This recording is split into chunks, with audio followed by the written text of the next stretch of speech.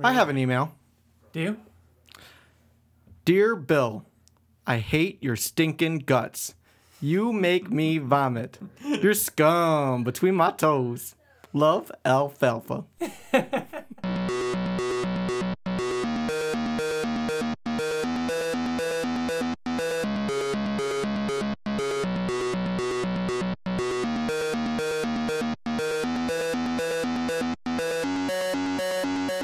Hey everybody, and welcome to the Invincible Podcast, probably the best superhero podcast in the universe. This is a show where friends get to sit around and talk all things Invincible, a comic book by Robert Kirkman. This is episode 42, and today's date is October 19th, 2017. We're going to be talking all about issue 141. That's a lot of numbers. It is a lot of numbers. I'm one of your hosts, Ryan, and joining me is TJ. Hey, it's TJ. No Bill today. Bill is off celebrating his 5-year anniversary with Liz, so he won't be joining us. It's just a two-man show. Like I said, we are the Invincible Podcast. We talk all things Invincible. That includes the comic, past issues, future issues, obviously current issues, whatever, when they come out. We talk about all the tie-in series like Brit and Wolfman and everything. We'll talk about the movie news when there actually is movie news to talk about. Which isn't often. Yeah. And also, you can find us on all podcast platforms, pretty much. You can also find us on YouTube, SoundCloud, and everything. Facebook, Twitter. Yep. Message us on Facebook and Twitter if you want to be part of the show. Follow us there for announcements, and we obviously retweet any important news that comes out about Invincible. That about does it. Otherwise, a couple housekeeping things. We've got our 10th iTunes review. We've officially been reviewed 10 times on iTunes. This is our 10th 5-star, too. So this is from DGDGHF. He says, hey guys, keep up they say, keep up the great work. I recently started Invincible a month ago, as of September 24th. The New Reader podcast is awesome. I finished a few volumes and go right to YouTube and listen to that section. Your podcast gives me the chance to wind down after reading, and also great to hear Britt and Ashley's, I hope that's right, first impressions as I'm having my first reactions as well. That's not right. Again, keep up the great work. Also, I'm in Buffalo, and I believe you've mentioned you're also local to this area. That's right. We're also from Buffalo. Yes. Queen City Comics. That's pretty much the big Buffalo comic shop. Also, it's not Ashley. The new readers are Brittany and Liz. Close, though. Half right. But thank you for the 5-star review. Not half right. Not right at all. No, Brittany, and he said Brittany and Ashley. Oh, did he say Brittany? Yeah. Oh, okay. I thought he just said Ashley. No. No. We also got if you guys, tuned in last episode 2 weeks ago, because we release every other Friday.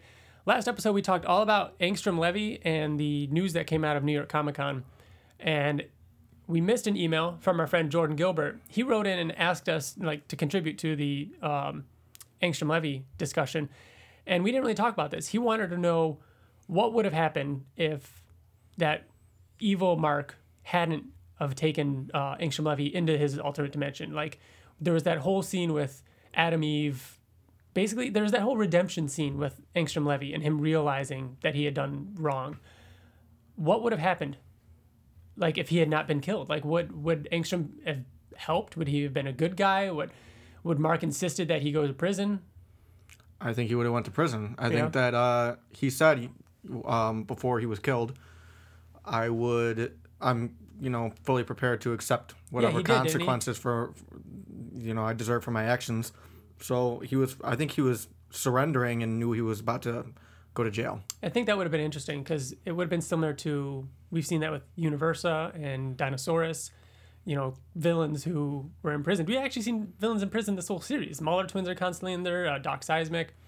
It would have been interesting to have Angstrom Levy in there, but couldn't he have just left, though? He can access dimensions. You couldn't hold him in prison, really. Yeah, I know, but he was trying to make amends for it. He would just sit there. He could have left anyways. You know what I mean? But he still surrendered.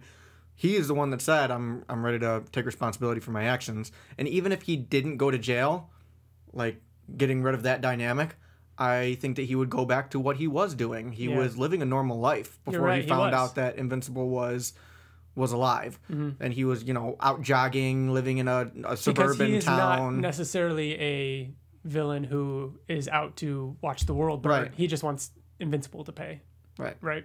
Everything he did, even though it did pretty much destroy the world with all the other Invincibles coming and everything like that, it was ultimately to, sully Invincible's name and make him out to be the villain. Mm-hmm. So yeah, that's what I think about that. Also, when it comes to the cover that was released at New York Comic Con, the final cover, issue 144, Mike Barrett had written in and asked what we thought about the lack of variants announced. So apparently there's a solicitation for a second cover, which hasn't been revealed yet. But other than that, there's no multiple covers like there was for issue 100. I think there's going to be a lot more coming out. Do you? I really think there's going to be a lot of variants. Definitely more than 2. I don't know what to think. My first instinct is that there was going to be a lot. And Skybound did release, like they usually will release a month or so beforehand that there are variants. Like the Walking Dead themed ones was announced like, I want to say the end of August, and they started coming out in the beginning of October. So I don't think it's too late to say there won't be any more, but part of me also wouldn't be surprised. And there's a small part of me that would be okay with it. Solely for the fact that like collecting and finding all these variants can be a pain sometimes. It's so much which fun. Is funny. It is fun. No, it is fun. That's why it's both like I love it and hate it at the same time. I just like Invincible art. Yeah, but that's the thing. I want it because I want to see what these other artists would have done with the cover. That's the part that I would miss out on the most. Right. I pulled up a quote from issue 97 in which Mark goes to see his favorite author, Flip Schaff. And Flip says, but hey, we released Science Dog 100 and it broke all kinds of records for an independent comic. That's a pretty big deal. There aren't a lot of books that hit that kind of number. And then Mark says, yeah, but did you have to do 15 covers? I mean, as a fan, I feel obligated to buy them all, and that's not easy for a number of reasons. And, well, it's not fair to essentially force diehard fans who are completionists by nature to buy all those versions of the same comic to complete their collection, just so you can line your pockets, you know? Yeah, that was issue 97, and then 3 issues later, that's exactly what they did. Yes, but they were making fun of themselves. They were making fun of Walking Dead. Kirkman was making fun of it because Walking Dead had come out before, and he was doing the same thing with Invincible. But still, 3 months later, and they do the same thing with issue 100. Yeah, I think they were. Yeah, I mean, he was making fun of himself, not necessarily just Walking Dead or just Invincible. Yes.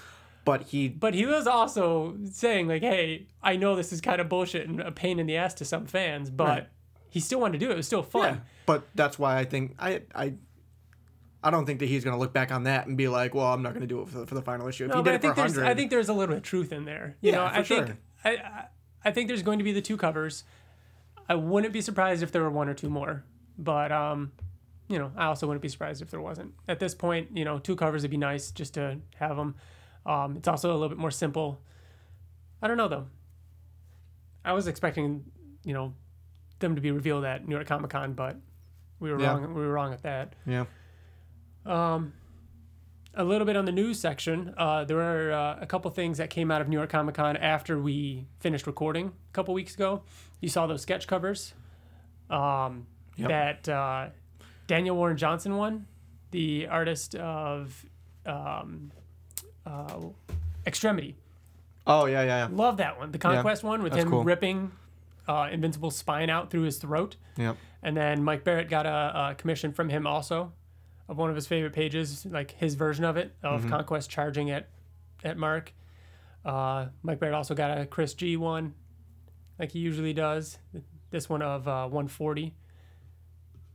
So, and then did you see this? This was the photo by, is it Bill Lonergan? Bill Lonergan. He's been at a couple conventions. I want to say he was actually at a convention that we went to, right? I think he was at a convention that I went to, and I think I'm in a picture with them in the background at Otley's table.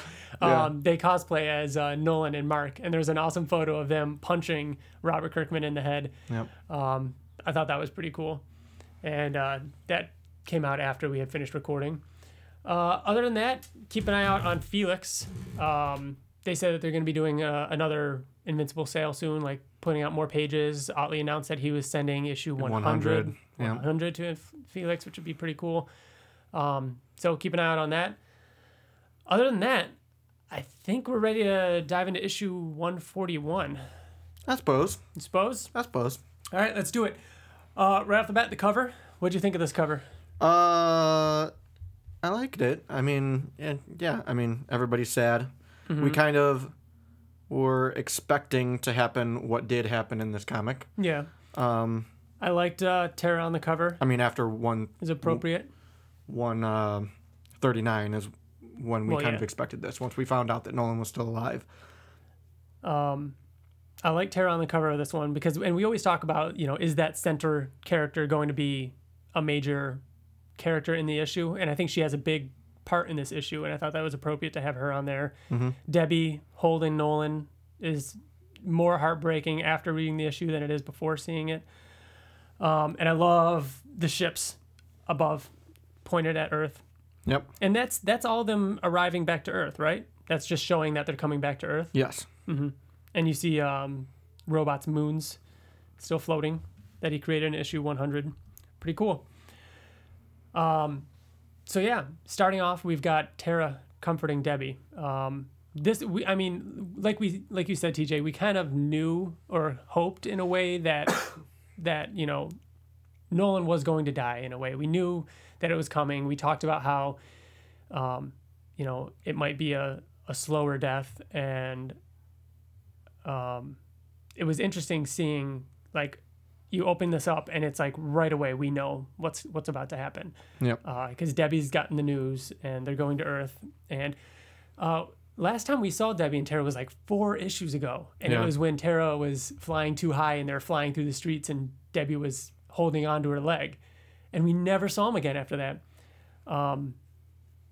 But this was just a really, really good moment between the two of them. But yeah, Tara saying, giving her a hug and saying, it's okay when people get their red parts out in our family, they just go back in and everything is okay. So that. I love this issue. That was the only thing that kind of threw me a little bit. Because why would she say that? Because how many times has that happened? Once, and it was to Oliver that she witnessed, and she was distraught over it, and he died. So why would she be thinking this? But I mean, I'm sure she's heard of, like, Invincible getting fucked up off planet. Oh yeah, and, like, I know. Obviously, it happened like, to Eve and Mark in front of her as well, and they got back together. Right. It's just the last time, like, the main story of Tara so far in the End of All Things has been her. Like, they've talked about it multiple times. Like, when Mark and Eve left Tara with Debbie, they said, what she's seen, we're not going to be there for her. And Debbie's like, she's strong, she'll be okay. Mm-hmm. And then there was the, obviously the scene with Haluma and her and Tara freaking out, saying, I saw his red parts were showing. I saw, like. But she also she sees Nolan talking in bed. He's alive, so she just assumes. Well, she doesn't actually see that. She never sees that. So. From what, you don't think that she has? We don't see that. But you don't think that she's talked to Nolan since he's been back and in the hospital bed? Well, I'm sure she has. Well, right here, Debbie and Tara are on Telescria. Nolan is still on Earth. You're saying that they're watching like a video of him? Okay. You see what I'm saying? I suppose. So it was just interesting, and it just took me for a second, and I wasn't quite sure, but it's still a great moment. And her saying, right, and you turn the page, and we're back to Earth now. What'd you think? Or, on the ship. Well, yeah. Heading to Earth. Heading to Earth. And did you expect to see Mark up and talking so quickly in this issue? Kind of, to be completely honest, because I knew they had to heal him quick. Yeah, we weren't going to waste time. Right, but like we talked about last time, we were all kind of expecting a jump in time. And I'm sure there was a little jump in time, but... Yeah, maybe a couple days or so. I don't know if it was enough of a jump. Because I think he clearly got fucked up more than he did in the past. And in the past, it took a very long time for him to heal. Mm-hmm. Well, he is stronger now. I don't know. And I mean, then again, to argue my own point, we don't really know how much time has passed. Yeah, maybe a couple days. I don't know.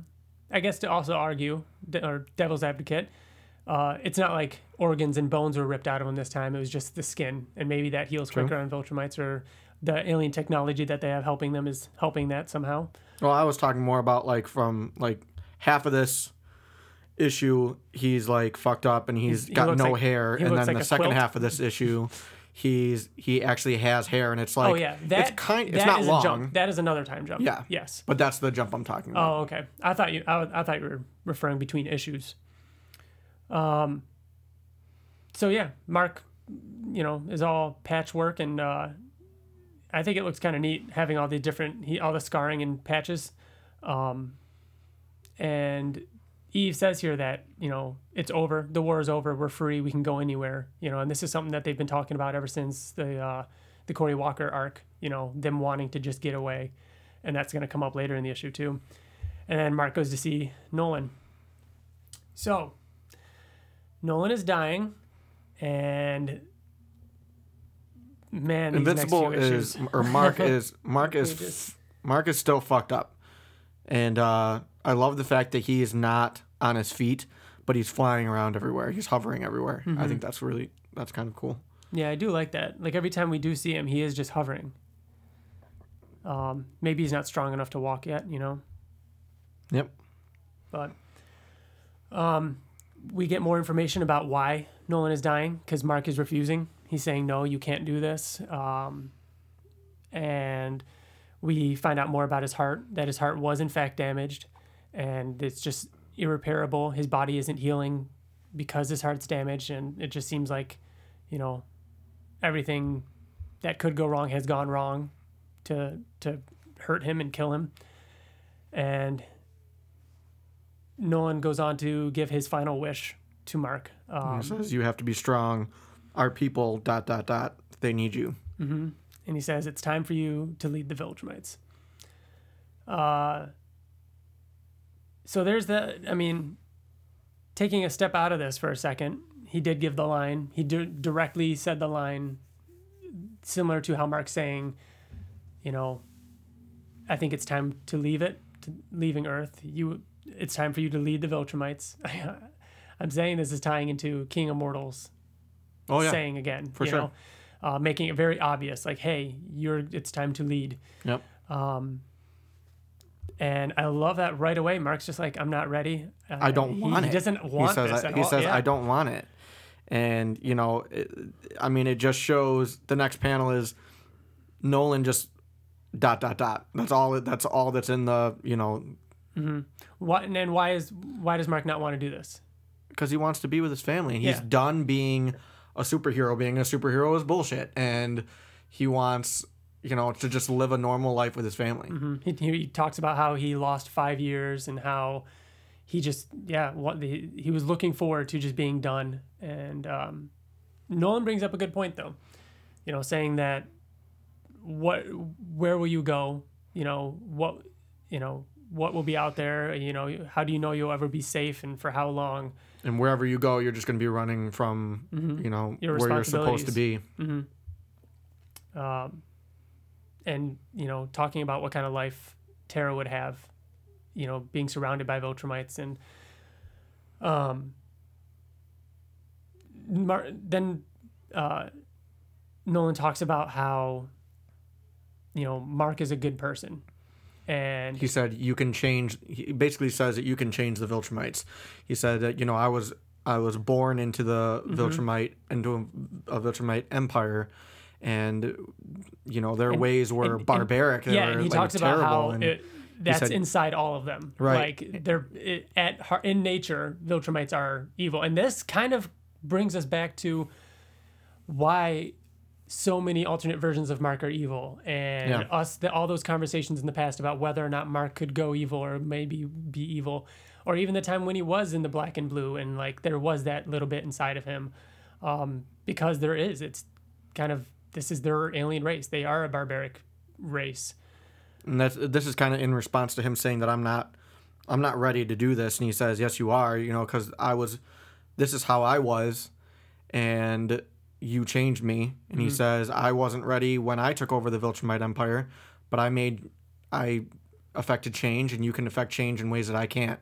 I like how he said that, it's what leads Viltrumites that makes them, and otherwise they can slip back into their old ways like Anissa. And Mark has that pause again. We haven't seen her. We're assuming at this moment, Mark probably doesn't even know that she's gone. Yeah. So Nolan gives his final words. At the time, Mark doesn't know this is the last thing Nolan will say to him, but he says, "You changed me, changed them." And then Mark goes on to talk about, and like right away, like that was the last thing Nolan says to him. And Mark says, "No, I won't let you do that. You can't put all that on me." And I love this speech because he talks about how Mark isn't just, naturally a good guy. He is a good guy because of Nolan, because of his mom, because they raised him. Right. So Nolan he isn't he could bad. have raised him from the as a Viltrumite. Yeah, and yeah. he chose not to do that. Yes. So there was good in Nolan all along. So it's almost like literally on his deathbed, Nolan's saying that, he kind of sounds remorseful because he was bad inside, or he had evil inside him. And this is Mark saying, like, no, you were a good person. You are a good person. There is good in you because of me. Like, I am proof that there is good in you. And, yeah. Yeah, and then he kind of looks up after his speech and realizes that he's gone. He's not conscious. He's passed, and he just hugs him. God, these two and just pages. starts bawling as Debbie and I mean, it's not. Yeah. It's so not going clear. back to what we said before, they're not on Telescria. No, they got there. The very first line in this issue is, "We're leaving. We're going to Oh, Earth." okay. Yeah. Gotcha. It's not clear whether or not Debbie and Tara, got there and were in the room before Mark arrived. We don't know whether this was Debbie and Tara arriving, but regardless, this is Debbie realizing that he has gone too. And I'm a sucker. God, that panel with Mark and looking at Tara and Tara's eyes welling up. I'm a sucker for pages without dialogue, Yeah. especially emotional pages like that. Yep. Like, I love the page where, like, for some reason this reminds me of the page where the doctor hands Tara to Mark, and it's a really silent page, and he like wipes a tear away. Yeah. Oh, I literally have something in my eye right now. It's an eyelash. I'm really not. Ryan's getting emotional. This issue was super depressing, man. It was There's so a hair sad. in my eye. So I think right here there's a jump, right? Yeah, because This is maybe a week, a couple days. we don't really know. I mean, how fast does Mark grow hair? Well, I want to say, He'd be getting a haircut like once a week. yeah, I want to say in the beginning he says that the doctor said he'll be good in a couple days. Yeah, he does say in the beginning. He says, "Doctor says I'll be good as new in a few days. Mm-hmm. I can't wait for Tara to make fun of me for not having any skin." I feel like it couldn't have been long, but Maybe it's just a couple days. I mean, that's Yeah. just. And Debbie's not speaking. She's still mourning, and Eve gets a little upset with Mark because she's. I don't know. This scene was interesting to me because. I mean, I like it a lot because it shows their relationship. We had this conversation back in. Oh man, what was part 1 of 12? Issue 133, maybe? I think it was 33. of what? Part 1 of 12. It was 133. Yeah. Yeah, it was. Remember when Eve flipped out on Mark up in the sky after him and Alan were fighting at Oliver's funeral? Yeah. And she said, I hate you, because he's selfish, because he does things, you know what I mean? Like, and they talked it out, and that they got married that day or, shortly after. Like, this is them having a normal conversation. This isn't like, she's not going to be like, oh, you're going to lead the Viltrumites now? We're going to live on Earth, or we're going to live near Earth, and, everything, this is our life now? Like, no, the plan was they were going to get away. Like, they were going to leave all this behind them. So I like that she wasn't just okay with everything. She was upset about it. She's like, but you're not that sorry, are you? That is so disrespectful to me, though. That's disrespectful. To say it like that, though, was disrespectful. Oh, but you're really not that sorry. And he basically says, fuck you. It was my father's dying wish. Mm-hmm. Are you kidding me? Mm-hmm. Like, I'm glad that you're on your side, because I'm more on the other side. I'm not saying that you're agreeing with Eve. You took it as more of a I'm 100% on Mark's side on this. Yeah. Because of the fact that, I mean, I feel like if I were Mark and if it was that kind of situation, like, it's not even, like, I wouldn't even think to, like, maybe it's she's upset because, like, oh, he should have talked to her before just making the decision. But at the same time, like, why wouldn't she just want to, support him in that? It's like, think of real life situations. Hey, honey, I got a job in Massachusetts. You gonna move with me, or are you gonna just fucking like get? You know what I mean? Like this is on such a bigger scale. This is like lead the Viltrumites. Yes, I feel like that. This is kind of what you're saying, though. I think in the end, she is accepting it. This is happening. She, Mark even jokes around, like saying, like, "Hey, I feel like I just scored a win here." I could not disagree more. Really, I feel like prediction. Hold on. I feel like she's accepted it, but they're not. She's not a robot. They're going to talk this out. They're a normal human, not human, I guess exactly, but you know what I mean. Like they have a normal relationship. I think they might break up. Interesting. Well, I don't. I think that this is just them talking it through. This is not something that this whole time we've been talking about how they need to get away and Mark doing things for his family. You don't think it'd be weird if the next page was like, yeah, we're going to do this? Like, what about all those things we said in the past? Like, there has to be a conversation here. Things don't just happen like, just because. Like, there's a conversation to be had, and I'm glad. They're going to definitely have a conversation. Well, that's what this is. I think this is the conversation. No, because he even says that we're going to put it on hold, and this, Oh, the fact that you dropped the subject. Yeah, it's gonna come back. Mm-hmm. Yeah, I mean, I don't think it is cut and dry. We'll continue this later. Yeah. He says. Yeah. They're definitely going to have a conversation. I don't think it's going to end well, especially because this conversation kind of did end well. Mm-hmm. Like, they're joking with each other. But then, I don't know. I think that there's going to be more, and it's not going to end well. Okay, so I think we both agree that we're glad this conversation happened. Yeah. You just don't like that it's going in the direction you think it's going. Oh, yeah, it's great writing. I'm not saying I don't like that he put this in the comic. I like it. Mm-hmm. I'm just speaking on the situation itself in the story. Is that, like, do you think it's, I mean, this is what Eve signed up for, though. That's like, that's what I mean. They're superheroes. Yeah. But I think that's why ultimately she's going to be okay with it. You think the opposite. I do, because she's been fighting it forever. Mm-hmm. Forever. Yeah. And I think the old Eve would have. They keep breaking up because of it. And it's like, listen, if you're not like apart, if you're not like into this, then we still got to go back to those rings too, Yeah. But I think that, like, this is mean, and all the Eve fans out there are going to hate me for this, but I feel like if he were to be the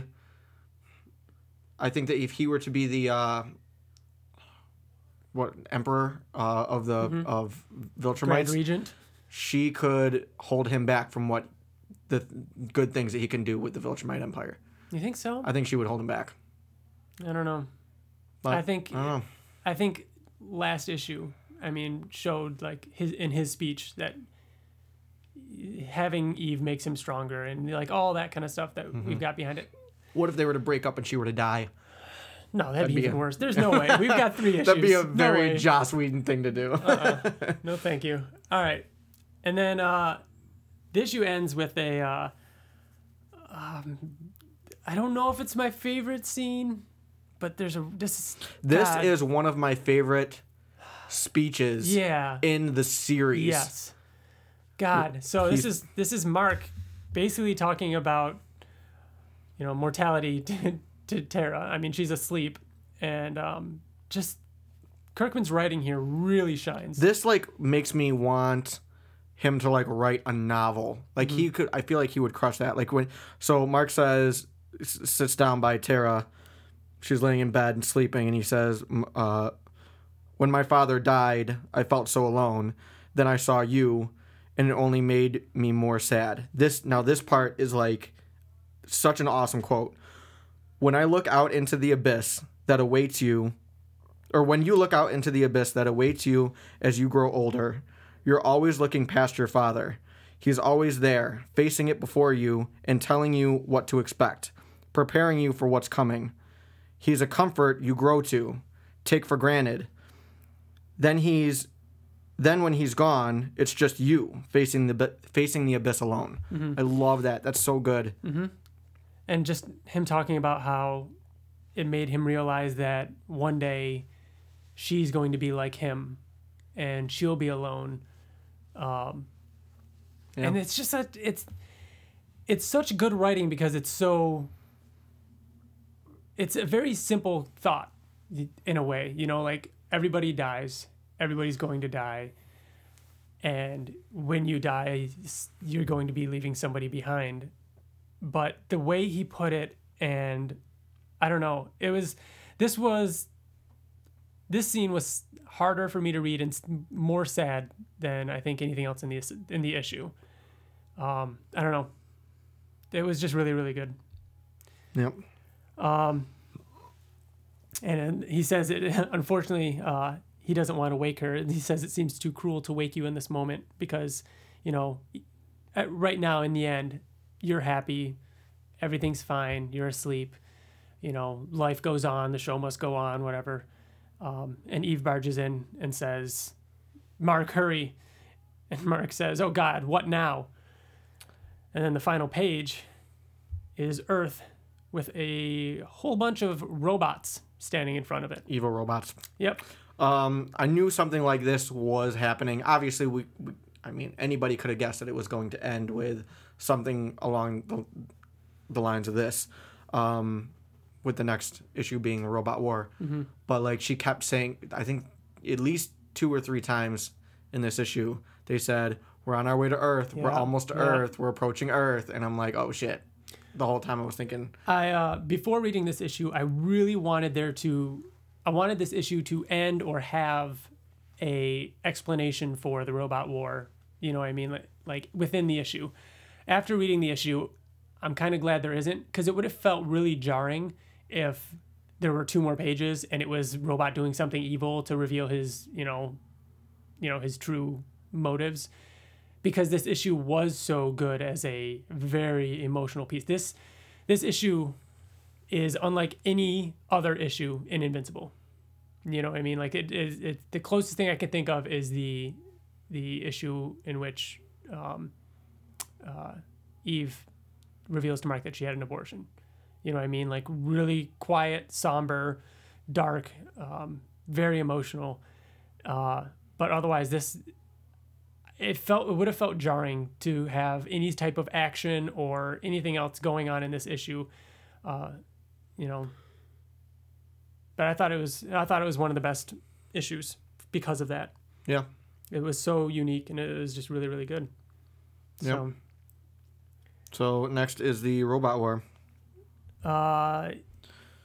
Do you want to read the next issue on since Bill's not here? I suppose. Okay. The End of All Things, Part 10, Robot War, Part 1 of 1. Holy crap. Every corner of Earth is ravaged by the war between Mark Grayson and Robot. The fate of the Earth hangs in the balance. Oversized issue, all caps. And he writes out all caps. So we have 3 issues left, and 2 of them are oversized issues. Yep. That's pretty great. Mm-hmm. It's cool that the very next issue is going to be an oversized issue, and It's on Earth, and it's something we've been leading up to for a while. Any theories on these robots? First of all, I love this page because there's no, again, I don't know any specific terms, but it's so off-centered looking. It looks like it's clipped from a larger page with more robots. And I think that's to show that there is several more of them. Yeah. I take it as they're surrounding Earth. See, I take it as I think it's more of a wall. Yes. Yeah. That's okay. I think they're in front of Earth. I don't think they're going all the way around. Okay. Yeah. I think it's a blockade. What is that? Blockade. It just always reminds me of Star Wars Episode 1. Wow. Yeah. I remember it. Yeah, you don't need to. Yeah, it's just I'm taking it as protection. Yeah. Any final predictions on what is going to happen? Why is he stopping Mark from coming back. You know, like why? What? I don't get this. I love that I don't understand. I love that I don't have a theory. Yeah. I just don't know what's going to happen. He literally just helped Mark. You know what I mean? Like, Robot is last issue, he sent a robot to help him finish off Thrag. Robot is like weird though. Like, and I feel like a lot of people forget some of the things that he does whenever we're talking about, you know, what is he a good guy or a bad guy? Like, he'll kill people just because they don't fit into his plan. You know what I mean? He killed. He tried to leave or abandon Invincible just because he didn't fit into the plan. But that goes into the needs of the, you know, many outweigh the needs of the few. Who asked the question at New York Comic Con? He's a fan of the podcast, James Kelly. Yeah. He asked the question about Robot and his... What made you want to go down the road of changing Robot's personality and making him want to take over the world? And Kirkman said, I was looking for a dynamic around that hasn't really been done in comics. Yeah, so like much. Someone who weighing the needs of, you know, that's what I just said. Yeah. killing one person to save millions. And that whole concept, and it's the idea of the villain winning, you know, and what would that look like? But he said because typically that type of villain doesn't win, and it would be cool, you know. And that solidifies to me 100% Robot is not going to die. Number one, and number two, like, what if he does win? What if he because before we recorded, you said he kind of did win, but I think he did. He did. Mark even said so. Mark left and 6 years won for what? 6 years? Yeah, he made Earth better. He's like 900 years old. That's not a win for him. 6 years is not a win for him. In that moment, it was a win. Yes. Okay, so he won a battle, but not the war. Well, you mean the war has to be one of them has to die? I think because as of this moment, the next issue is literally called the Robot War. He has not won the war yet. Yeah. Well, I don't think that one of them has to die for the war to be over, but I think that there's going to be a final, like, there. It's not going. Yeah, it's a definitive end. Do you think there will be robots on Earth? Rex robots, like these robots on Earth at the end of that issue. Oh, like will he still be there? Will he be on Earth? Yeah. Yes. But I don't know in what aspect. Yeah. I can't picture him just in a prison cell. I don't really either. Maybe. I don't know. I think he either has to die or he's going to be in another dimension. So maybe. He's not going to die. If he dies, what happens to all his robots? Do they just, you know, fall apart, stop working? He has to control them. I mean, he does control them, right? So yeah. And wouldn't Earth be a worse place? Like, that's going to be an interesting concept. Like, if it would be Earth, I mean, it would just be. But it's been run for 6 years at basically peace on Earth for 6 years because of the way it's been run. But at what cost, Ryan? At what cost? I know. Monster Girl being drug out in space. Angstrom Levy is dead. He is dead. Yeah. Yep. So I'm really excited. Cecil. We'll see. Cecil. Fuck Robot. Oh, jeez. We've got some emails. First one up is going to be another Jordan Gilbert. He said, hey guys, did you guys enjoy your feels chip for the issue? Man, this one was tugging on the heartstrings. I'm guessing this time jump was at least a week, and we kind of talked about that. It was probably about a week. Possibly. From the beginning to end issue. Jordan continues, it was crazy seeing Nolan on his deathbed in this issue. I don't think we've ever seen a slow death in this entire series. Love the last conversation with him and his father, since the relationship is really what drove this entire series.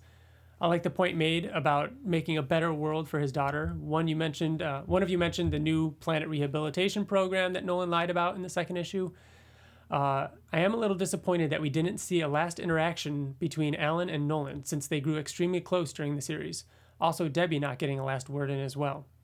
Seeing Mark with his muscles and tissue growing back was great. I love the buzzed hair look on him, makes him look meaner and more serious.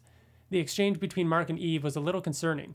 Mark makes some good points, making sure he stays in control of the Viltrumites so that they don't slip back to their old ways and keeping them from endangering the galaxy, but Eve isn't all for it. What a Kirkman twist it would be if Mark just leaves Eve and Tara at the end of 144 and makes the Viltrum Empire his number one priority. I hope not. He deserves a happy ending with his wife and daughter. My prediction next issue, at least the start of 142, is a revelation of Robot's true intentions. As far as that, I can't really say, but it's going to be awesome. As always, sorry for the long letter. Love, Jordan. P.S. We never got to see Thrag vs. Alan, not to mention that Mark killed the two most feared Viltrumites in their culture.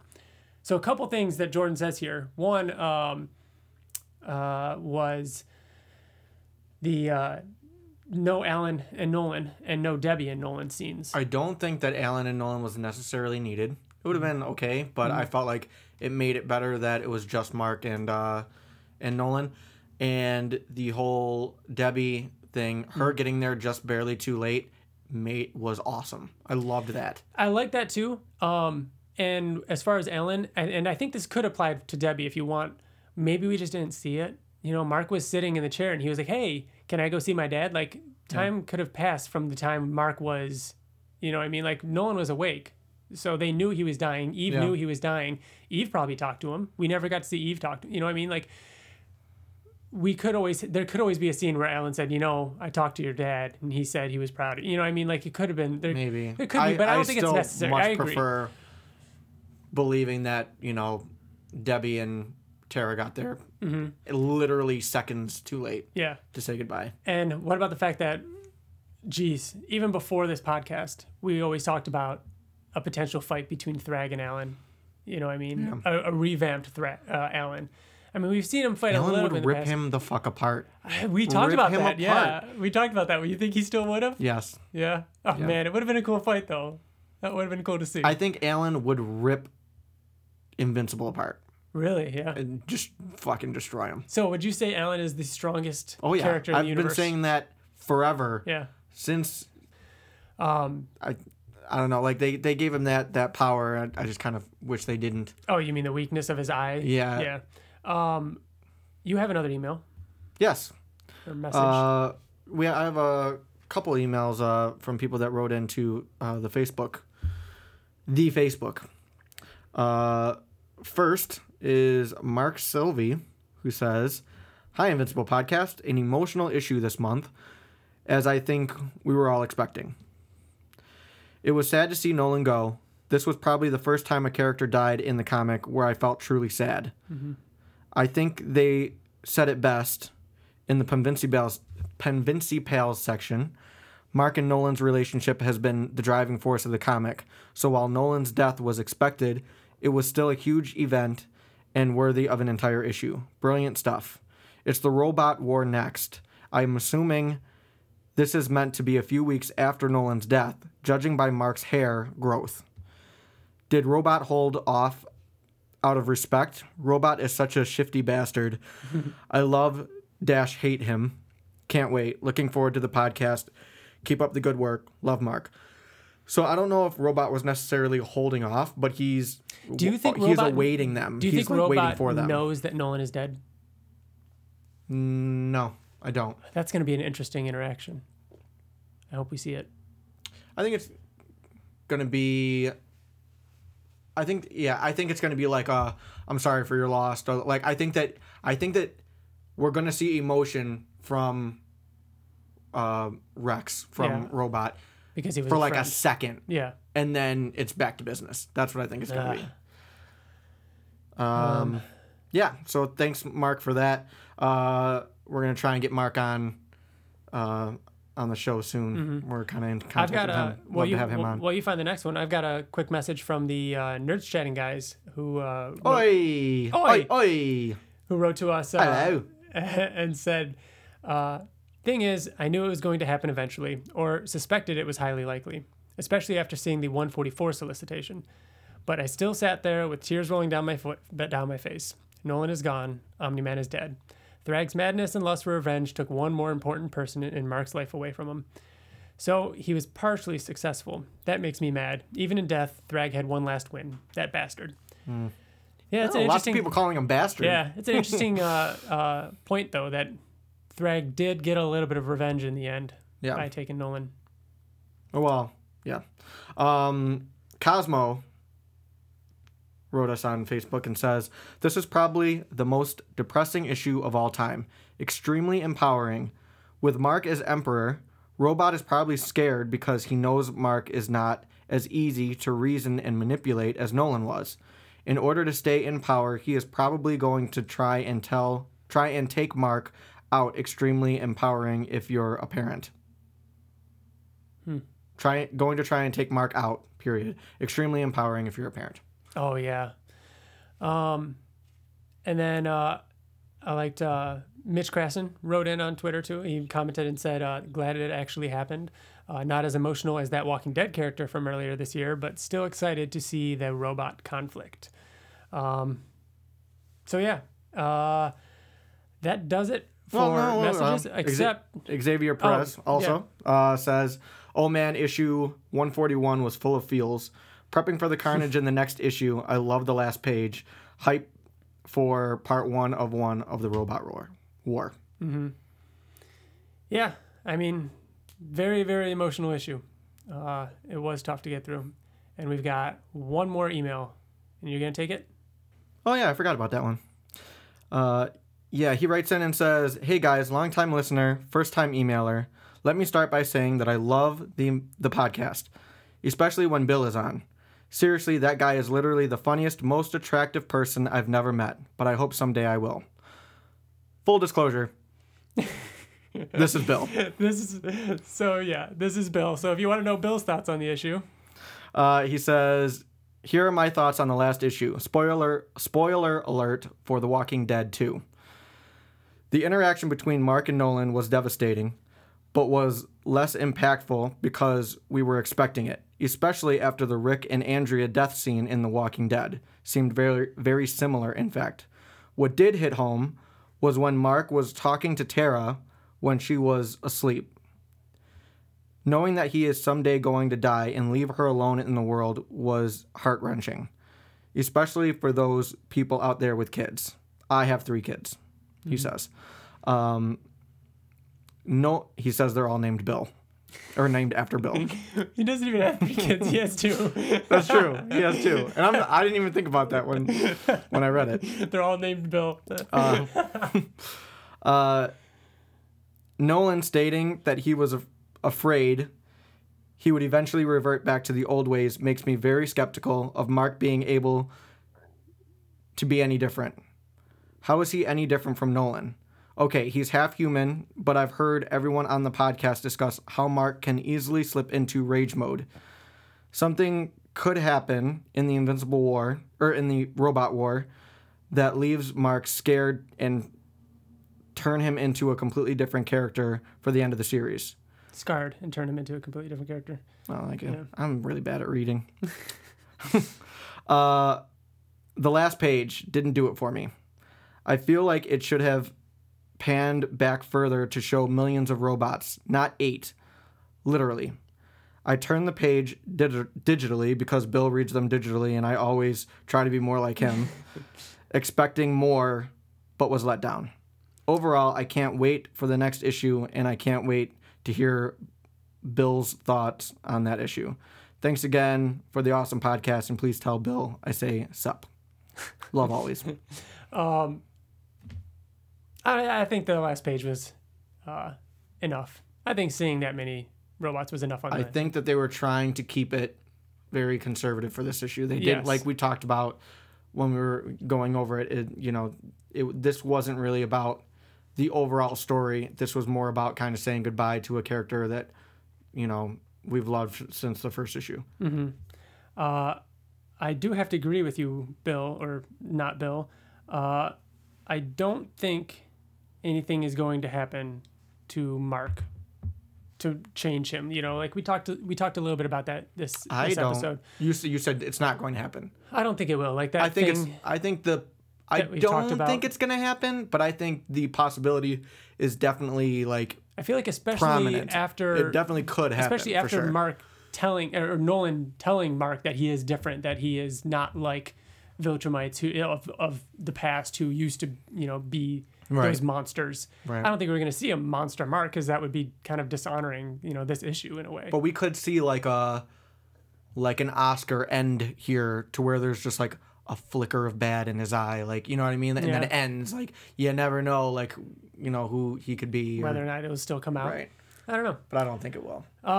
Is it time for our fun? It's time. It's time. It's time for that. It's time for the fan spotlight. All right, let's do it. And then stay tuned afterwards. We're going to talk about some other stuff. But we should probably just go right into it. Yeah, so when did you start reading Invincible? Well, we should probably say who we're talking to. Oh, yeah. Who are you? My name's Scott Bodenhammer. And I am Ryan. And I'm TJ. There you go. All right. Thanks for coming and talking with us. No problem. Thank you guys for putting on such a great show. Oh, no problem. Thanks, man. So when did you start reading Invincible? I started reading Invincible. It had to have been the year that The Walking Dead came on TV, because somebody told me, my uncle, who had a comic book shop here in Galesburg at the time, told me about Walking Dead, and I, read through all that before the show started. And then my friend said, well, hey, if you like Walking Dead, then Robert Kirkman has this other comic called Invincible. It's superhero stuff. You'll love it. So I started, and I read a couple issues, and then a couple issues turned into reading everything that was out at the time. So yeah. So having an uncle that has a comic shop, did you grow up reading a lot of comics?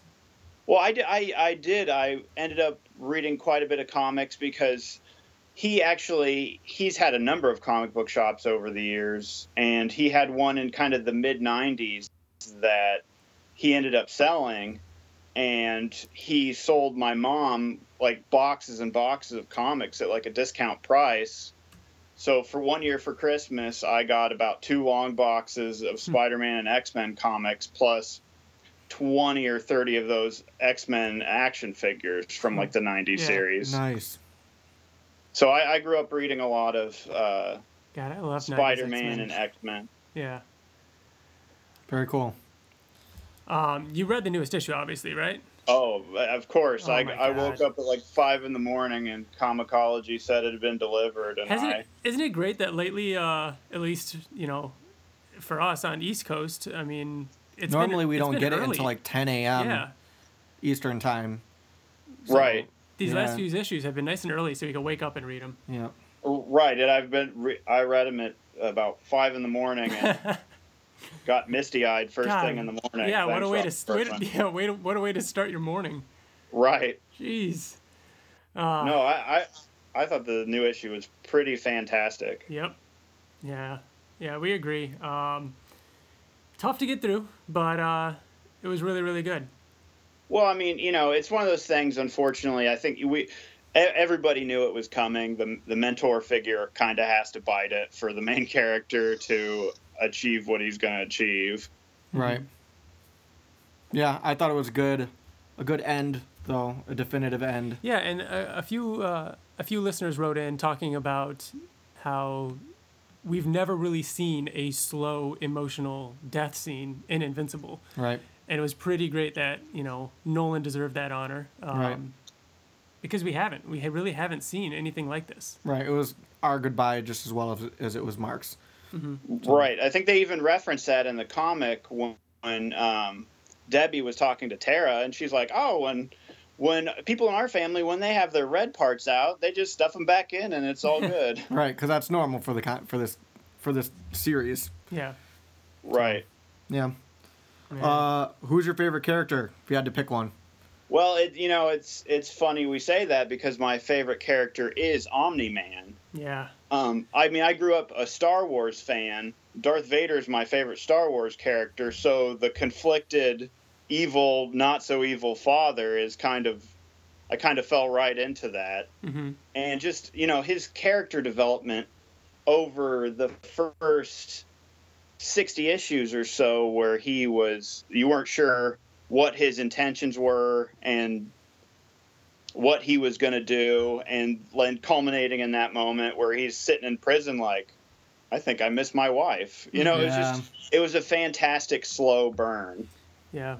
Yeah, we did that episode a couple months ago after we had assumed Nolan had died, and kind of recapped a lot of the big moments. His best moments. Yeah, ranked his best moments, and I'm kind of glad we did that then, because it almost feels like, this is a good way to go out. You know, it's a good way to end it on. And because, he had a huge, and we talked about that then, that this is very much a story about a father and son relationship. You know? Man. Do you have a favorite arc at all? I think my favorite arc is the Viltrumite War. Yes. Cool. I mean, not only was it amazing, brutal, some of the best, like the fight over Viltrum when the Viltrumites were hiding in like the floating ring of corpses, only to attack, and visually it was so cool. Yeah. Oh, right. That issue 75, man.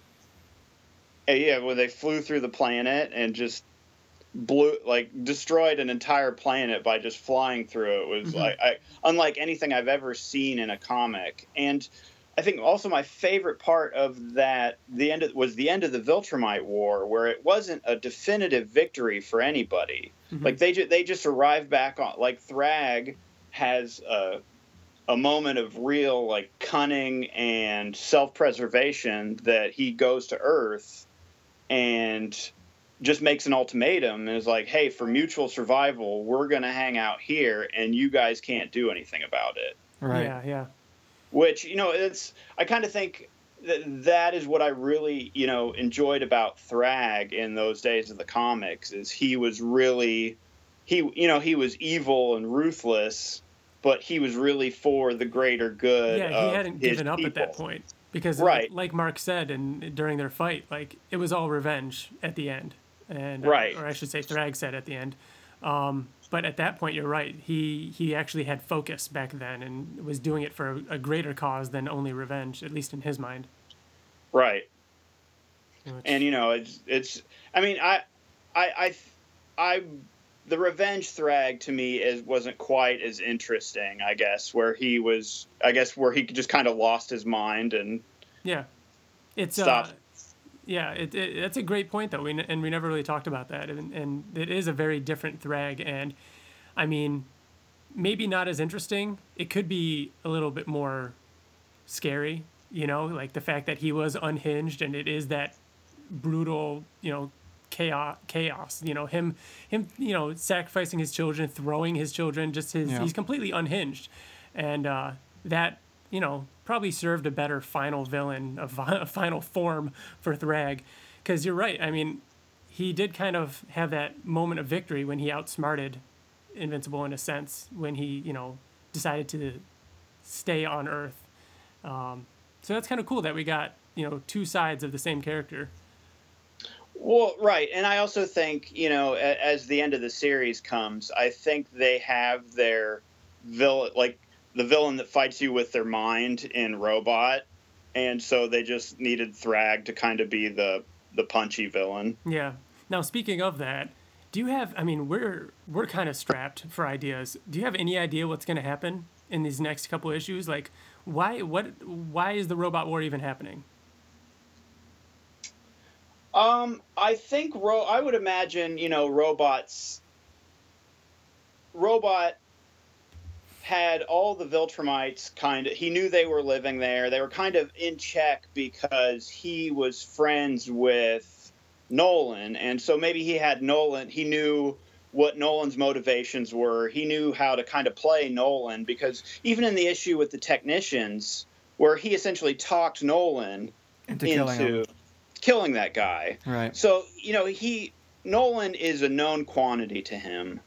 And now that he's gone, and there's I don't know how many of the Thrag's purple Viltrumite children there are. So he has this whole army kind of on his borders, and I think he's just going to try to either kill all of them or say, hey, you guys got to go. Yeah, I mean, it might just start with him posing an ultimatum, just basically saying, hey, because you're right, he did see all those Viltrumites surrender. He knows the army that's at his doorstep now, and he might just be saying, like, he's probably scared. He knows that they could overthrow him because Mark has this army at his back now. I don't agree. I don't think so? I don't think he might just that say, Robot hey, is scared at all. He might just say, leave, he might say, Earth is mine, you guys go Yeah, on. he's gonna be like, this is my house now. That's what I'm saying, yeah. Fucking- I think yeah. he might say leave, and Mark's not going to want to, maybe. You know, because those Viltrumites have created lives for themselves on Earth, so that might be the point. Right. I don't know. Yeah. But what about the future of Invincible after the series? Any hopes? After, yeah. well, I have big hopes for the movie. I mean, I hope they can get the budget that they deserve and they need to really kind of flesh out everything that this book is on the page. Mm-hmm. I mean, I know we've had tons of movies like Man of Steel and all the Transformers movies that have had amazingly huge budgets, and we've got to see, you know, the buildings fall down, kind of like they were in the fight between Mark and Nolan in the early issues of the comic. I just hope they can get that big budget they need to really show us the wide scale devastation. Yeah, and it's not even like they need it for the entire movie. I mean, I think they can get by with a relatively, you know, smaller budget, except for when it comes to like flying, Adam Eve's powers. I don't know. We'll see. But they really only need that one big fight scene if the first movie is going to be kind of a direct adaptation of the first hardcover, ending with the fight with Nolan.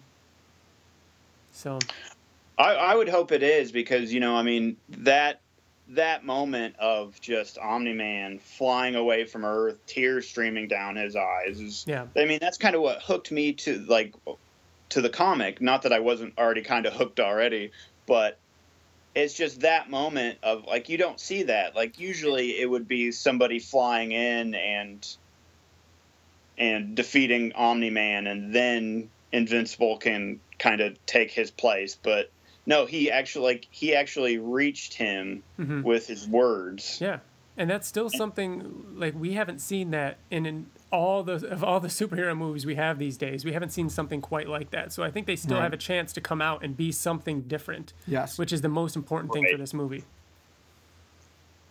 So, agreed.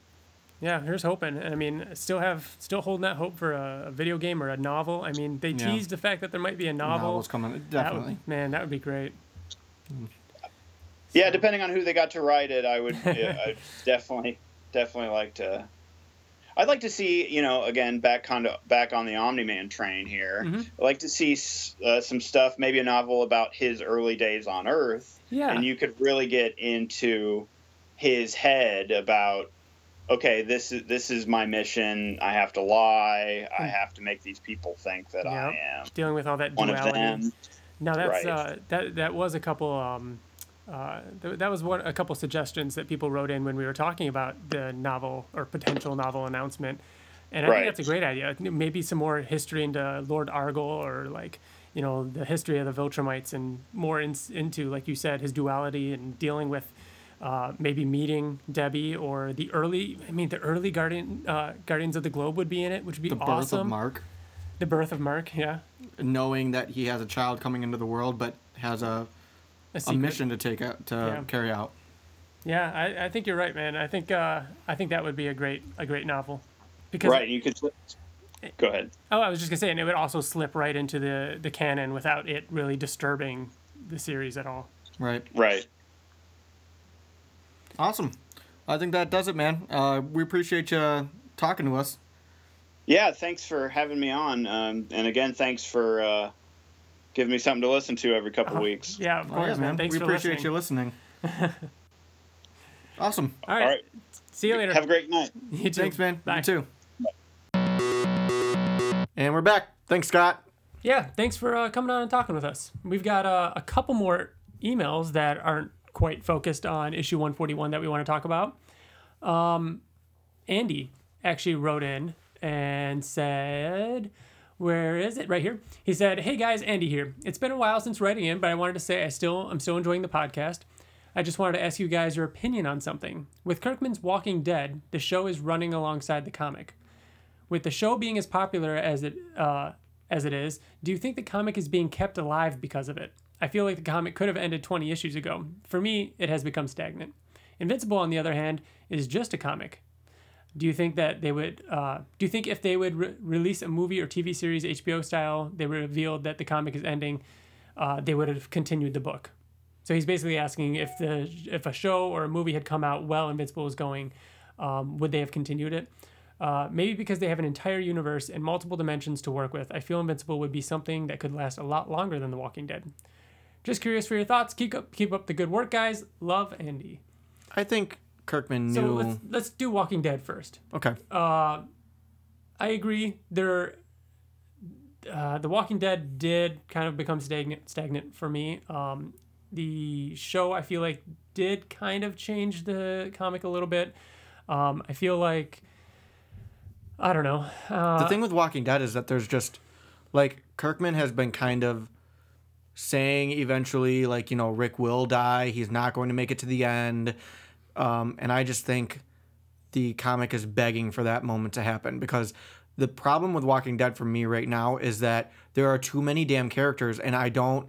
Yeah, and it's been that way for a while. I don't care about any of them. I don't care about them. What I've done to combat that is... I cared about Andrea, and I care about Rick and Carl, and that's like it.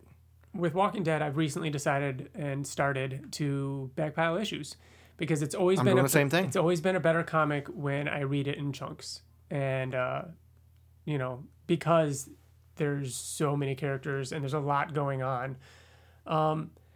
I guess I can't really say the comic got worse. I just think that it just so happened when the show came out, the comic was kind of at a point where it was like dealing with the different, the different communities and everything anyways. It had gotten through the prison. They had gotten through all those awesome moments. I think it just went flatline. It's not necessarily bad, but it's just It did actually pick up a little bit recently, and I think it has gotten better within the last 15 issues. It's always kind of been like that, and comics in general are like that, where it's like they'll they have it ups and downs.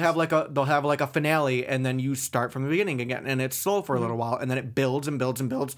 Then there's a big finale, and then it starts back from the beginning. It's just like seasons of a TV show. You know what I mean? It starts out slow, and it gets bigger. So do you think Kirkman would have ended Invincible if the movie would have been announced beforehand, or a show announced beforehand? I feel like he had to have known that there were things in the works when he decided to end it. Yeah. I mean, we've talked a lot about this in the past, and it wasn't just... I feel like there was a few reasons for ending Invincible, and, one, the comic had changed a lot. Otley had talked about that, and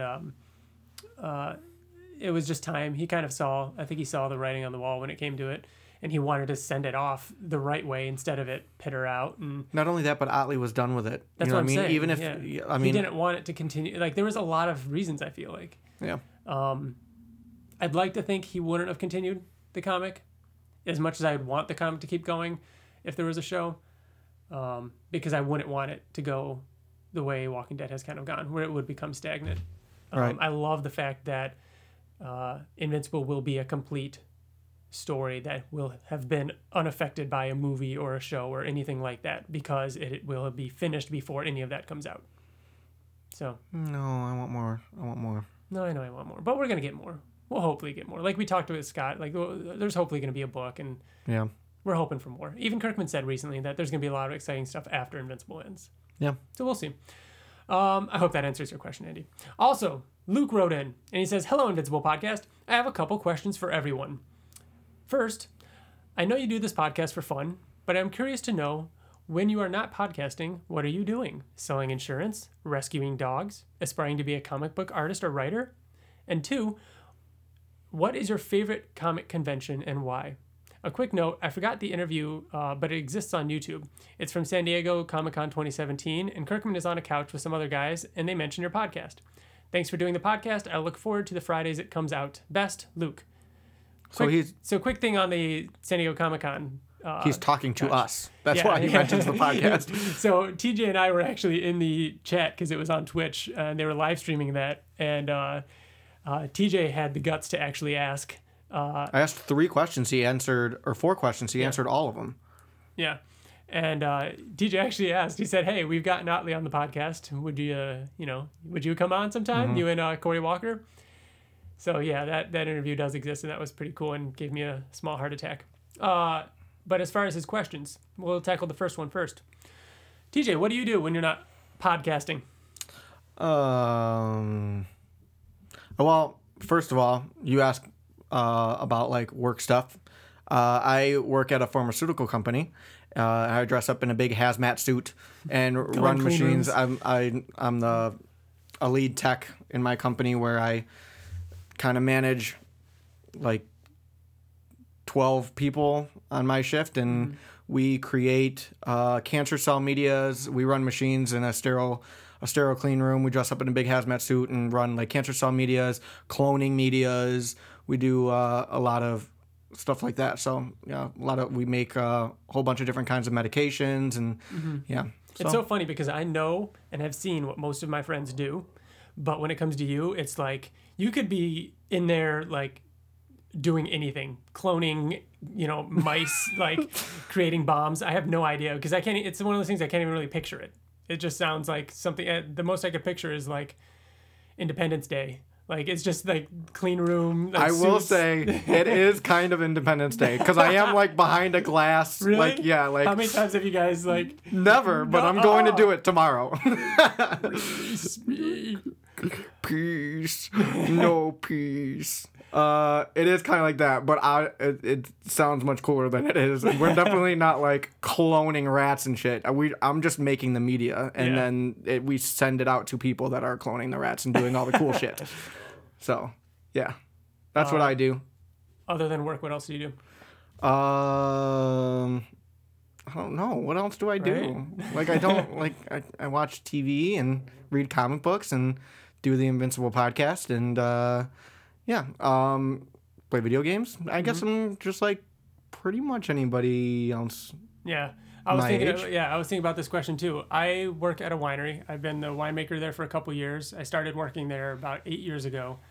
So a lot of my life is wine related. Went to school for a lot of that.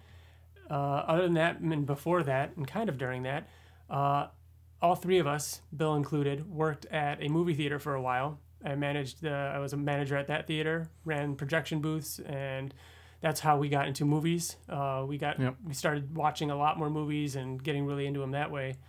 But yeah, other than work, which working at the winery is majority farm work and physical labor in, dealing with pumps and tanks and all that kind of stuff. It's not as glamorous as it sounds, but it is fun sometimes.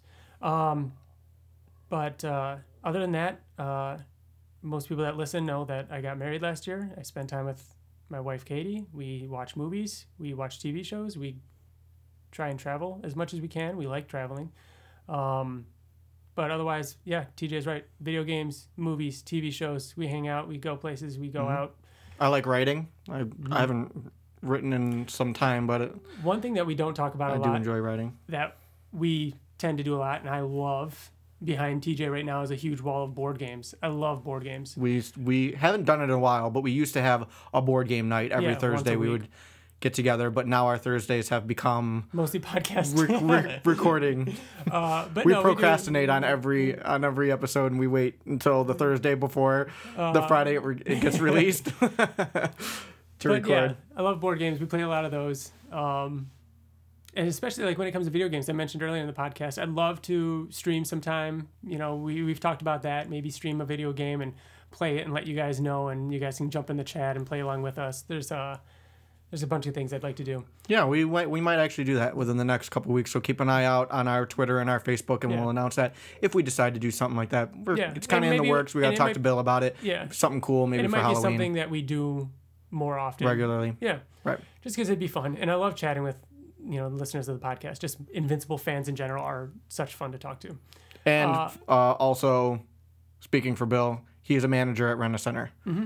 A district manager, right? No. Doesn't he travel all over the place though? No. He was a district manager for PacSun. No, I knew that. But no, he's just a regular manager. I figured he could talk more about it. He obviously has talked about his family, and he has kids now and everything. He didn't like being a district manager because it took him away from the kids. The family. So. So yeah, Luke also wanted to know our favorite comic convention and why. So we don't go, at least, I mean, we've gone to a couple and they tend to be local. I mean, we go to I'm trying to branch out. Like, I want to go to C2E2 this year. I'd like to do New York Comic Con maybe next year. But definitely C2E2. I mean, of the ones we've been to the local ones like Boston and Niagara Falls and Toronto.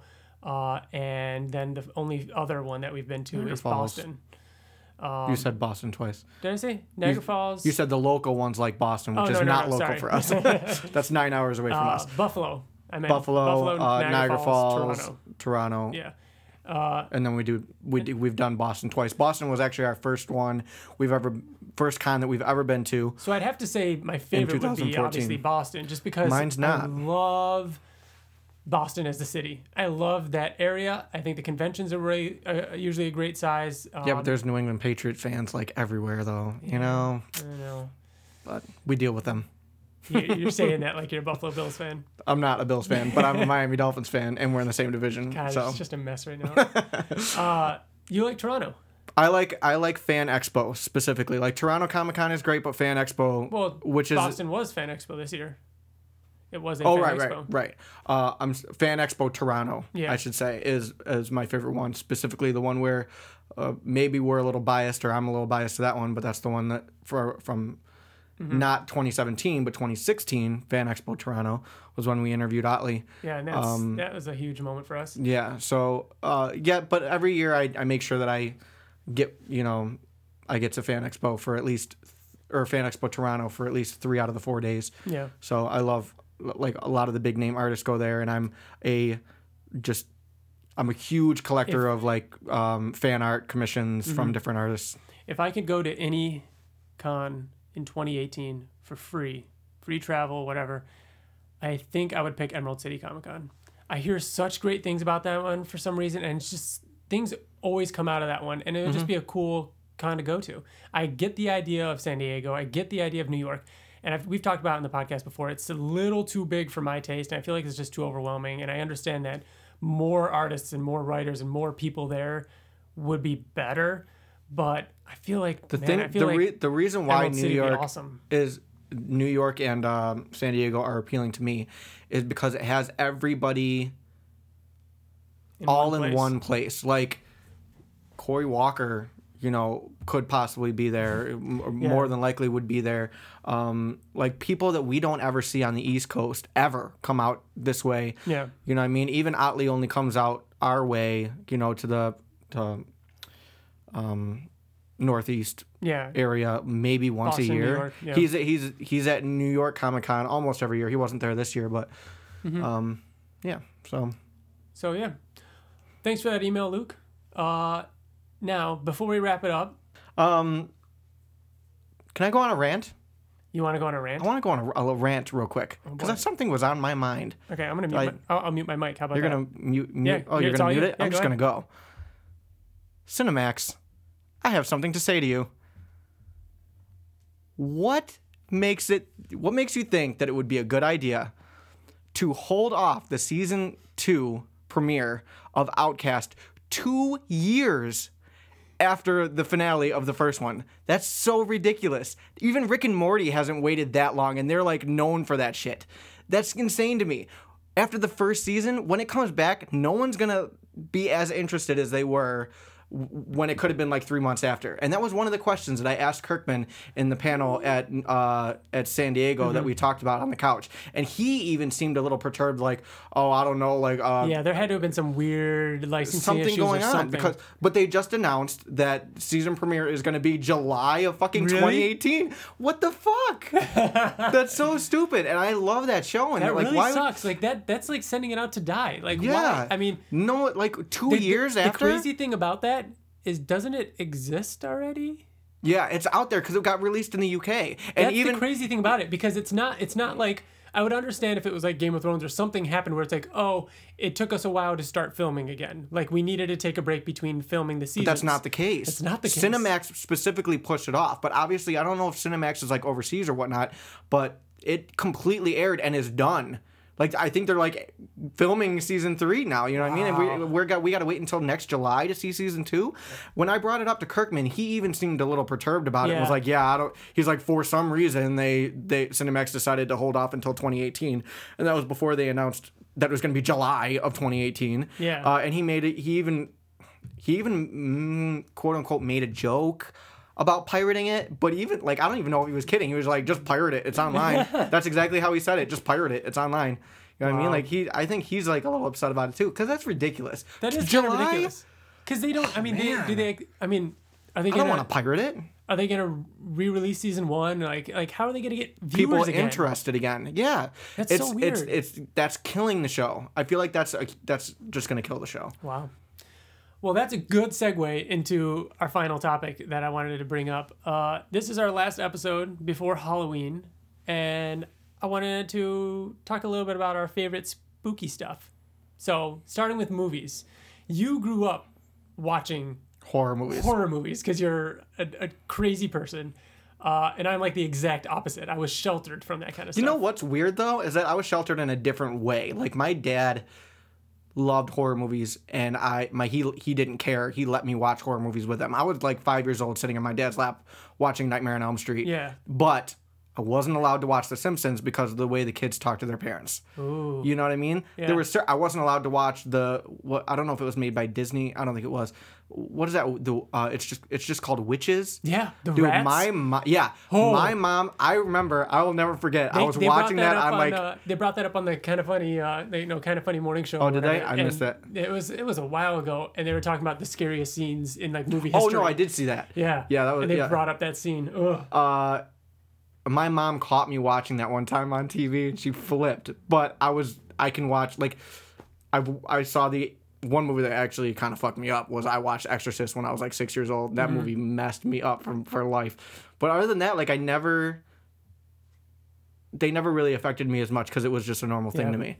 But my favorite horror movies are probably kind of the ones that I mentioned is Nightmare on Elm Street is definitely up there. Mm-hmm. And maybe it's because of watching Exorcist so young, but anything with, and I kind of grew up in a kind of a religious home too. Mm-hmm. So anything that has to do with exorcism scare the shit out of me. Like The Conjuring, I thought was terrifying. You made me watch Exorcism of Emily Rose. Such a good movie. In a cabin in the middle of like the woods. Where the TV wasn't working, so we all gathered around a laptop with a tiny screen, and me, you, and Bill were all huddled together. All the lights were out. Oh. No. Oh. Such a good movie. But I couldn't like. I don't mind horror movies or stuff like that. There's the kind of horror movies I hate horror movies. Yeah, that's what I mean. The kind I hate most though are things like Emily Rose or Signs. Signs scares the shit out of me or things like what's the ghost one? Paranormal Activity. Oh, okay. Like the ones that are like subtle. The subtle scares. The ones that are like, because everybody everywhere has woken up in the middle of the night and like there could be something in the corner of the room. Right. Or the shadow on the wall that is just your hoodie looks like it could be a person. And then it like subtly moves. But it doesn't. But it plays tricks on your mind. And movies that take advantage of that normal thing that people do scare the shit out of me. So because you can't watch Signs, or I couldn't watch Signs because when I saw Signs the first time, I lived right next to a farm, like literally a farm with fields, a cornfield and barns. So I couldn't look outside at night. You know what I mean? Like you look outside and you just know there could be someone standing on top of that barn. There's a monster outside my window. God, that kind of stuff freaks me out. I don't like that We've talked about that in the past too, to where you and Bill are kind of the same in that way, to where it's like you don't like the subtle scares. Yeah. Those don't necessarily bother me. Like I get more scared about in your face scares. Like when I wake up in the middle of the night, is there something in the corner? It doesn't scare me as much as I wake up in the middle of the night and there's a fucking demon in my face. You know what I mean? Well, yeah. But that kind of shit, that's why. But talking about movies I really it's do Dead like... Space 1 versus Dead Space 2. That's what we've talked about on past episodes. So, movies that I do like, though, Cabin in the Woods is awesome. I love that. Is that a horror movie? It's a horror movie. It's kind of like a it's a spoof on horror movies. It's a spoof. But it's still serious. Yeah. Obviously, you mentioned Nightmare on Elm Street. I actually like Nightmare on Elm Street. I liked those ones, most of them. Alien. I don't know if you consider that one, but Alien is cool. I don't consider it a horror. Would you consider that sci-fi? But that one's so thriller. I don't know. Yeah, maybe. I don't know. But yeah, other than that, can't really think of too many. But Exorcism of Emily Rose, though. That movie was like, it wasn't just about the scares. They weren't just trying to scare you. It was about the story. The story was so good in that movie. Yeah. I think that might be my number one. For horror movie, like for scary movies. movie. Yeah.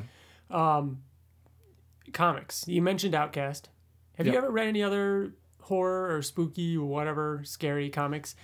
Walking Dead. Walking Dead, right? Yeah, that's kind of the big one I thought of. Not really. I read, I want to say like the first 4 or 5 softcover novels of 30 Days of Night, which were very good. That movie was good. That movie was amazing. Yeah. That's why I picked up the comic. Yeah. I loved the movie. But yeah, other than that, not really. I started rereading a few days ago Batman Long Halloween. You did. Because I read and I talked about Spider-Man Blue, and I've been wanting another Jeff Loeb, Tim Sale story, and so I'm like, you know what? It's Halloween. I want to read Batman Long Halloween, and I think I brought that up before. When it comes to like novels, like chapter books, I pretty much only read horror stuff. I love reading like David Moody's Hater trilogy. I know Bill reads the Plague of the Dead books. Day by Day Armageddon. Day by Day Armageddon is one of the best books I think that we've ever read. Zombie but it's a trilogy, and just read the first one. Just read the first one. The 2 and 3 are not good at all, but the first one is so good, and it was made as like a standalone book, so don't feel like you have to read 2 or 3. Day by Day Armageddon. It's awesome. Check that out by J.L. Bourne. J.L. Bourne. J.L. Bourne. What about TV shows? Did you watch any? I've seen all of the American Horror Stories. Oh shit, man! That first season was awesome. That's the only season I watched. I think I actually watched a couple episodes of season 2, but the reason why the first one out of 8 seasons remains the best is because they were just trying something and it worked. I feel like after that, they tried too hard to like step their game up, and it's like too much. But there have been some good seasons along the way. You excited for Stranger Things season 2? Yes, very excited. I really want to rewatch at least the last 2 episodes. Yeah, I feel like I gotta rewatch it. Yep. I mean, it hasn't been 2 years, Cinemax, but I still feel like I should rewatch it because it's only been 1 year and I have to rewatch it. But yeah. Now I feel like we can't talk about this without bringing up one of the most disturbing episodes of one of your favorite TV shows, Buffy. Yep. Hush. Buffy is my number 1 favorite TV show of all time. Hush is terrifying. It's a creepy episode. So I'm sure many people who have not watched it, Hush is an episode where there are these demons Does the episode start where they wake up and they can't speak, right? No. Or they can speak in the beginning. In the beginning, okay. But it's about these demons that take your voice away so they can basically just kill you slowly, and you can't scream in your dorm room, and this person is screaming, but they can't. What they do is actually they take the voices of everybody in the town, so no one talks. And aside from like the first, I want to say maybe 5 minutes, and the last.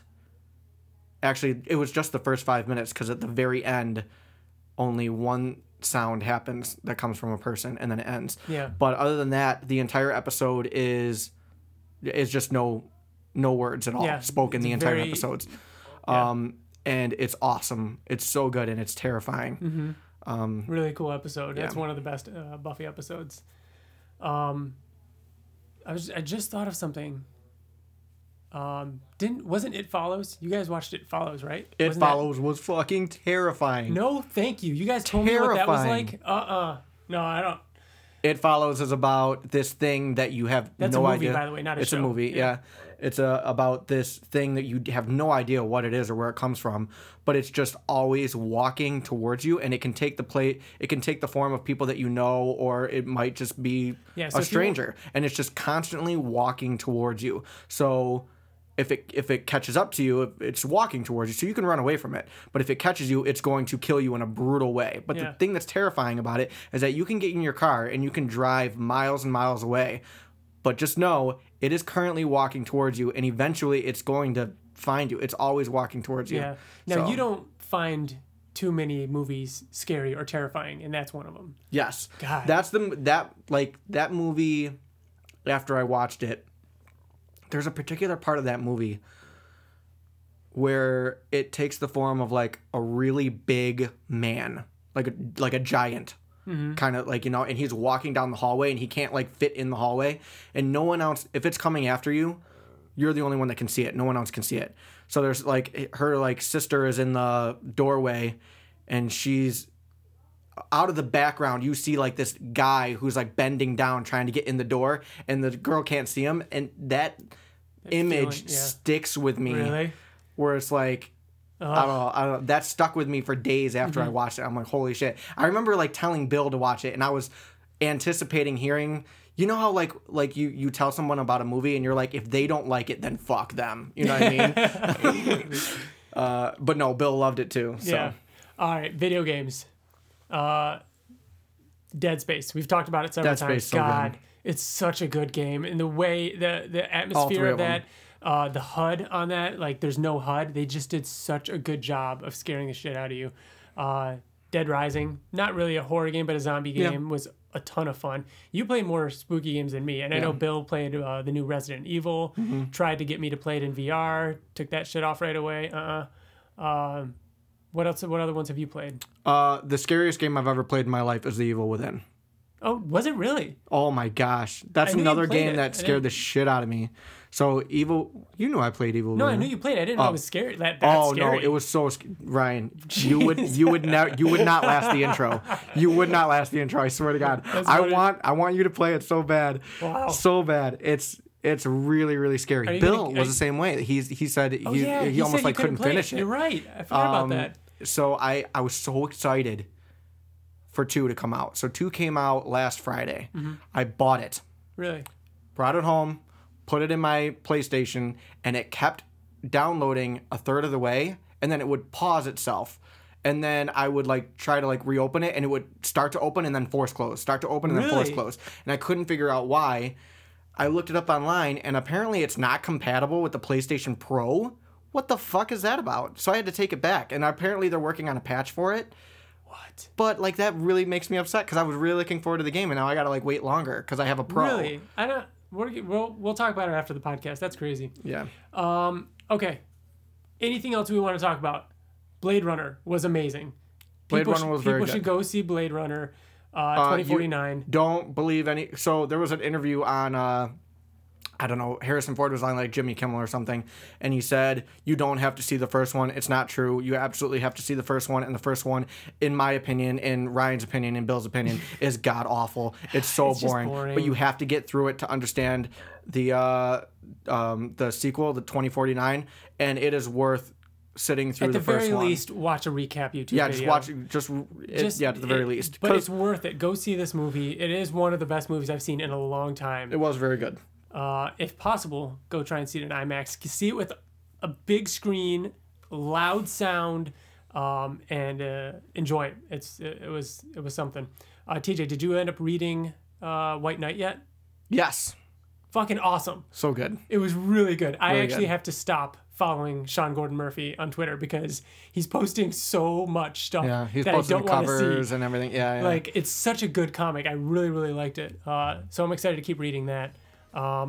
Anything else you've been up to? No, not really. We've talked for a while. I think we've got it. Thank you everybody for listening. I think we will be back in 2 weeks. I think it's going to be Wolfman Volume 4. So we should be back to complete the series. Yeah, to complete Wolfman. That'll be exciting. We're going to have to throw a poll up online or something, see what people want us to do next. Yeah. We've got Capes, Tech Jacket, Invincible Universe, guarding the globe. There's still more to talk about. More Invincible to talk about. Remember, you can find us on Facebook. You can find us on Twitter. We're on YouTube. Go send us an iTunes review. We love all that. Get in touch with us. We love hearing from you. Thank you all for listening, though. TJ, thanks for being here. Oh, thank you, Ryan, for being here. Well, you're welcome. Bill, thanks for not being here, you some bitch. Thanks for listening, Bill, because I know you're listening right now. Yeah, you are. Okay, bye. Okay, goodbye.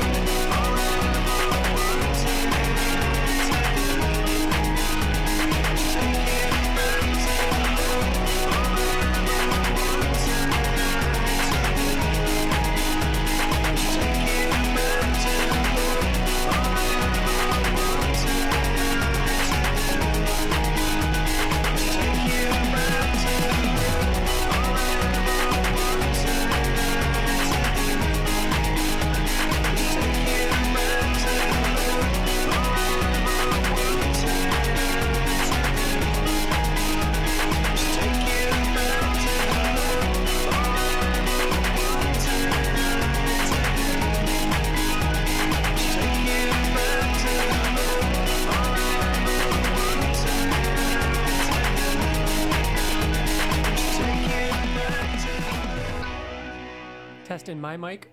Test 1 2. Check 1 2. Welcome to the Invincible Podcast. I'm going to be talking right about here most of the time at about this volume. TJ? This volume. Right about this volume. Podcast. Invincible Podcast. Invincible. Invincible. Podcast.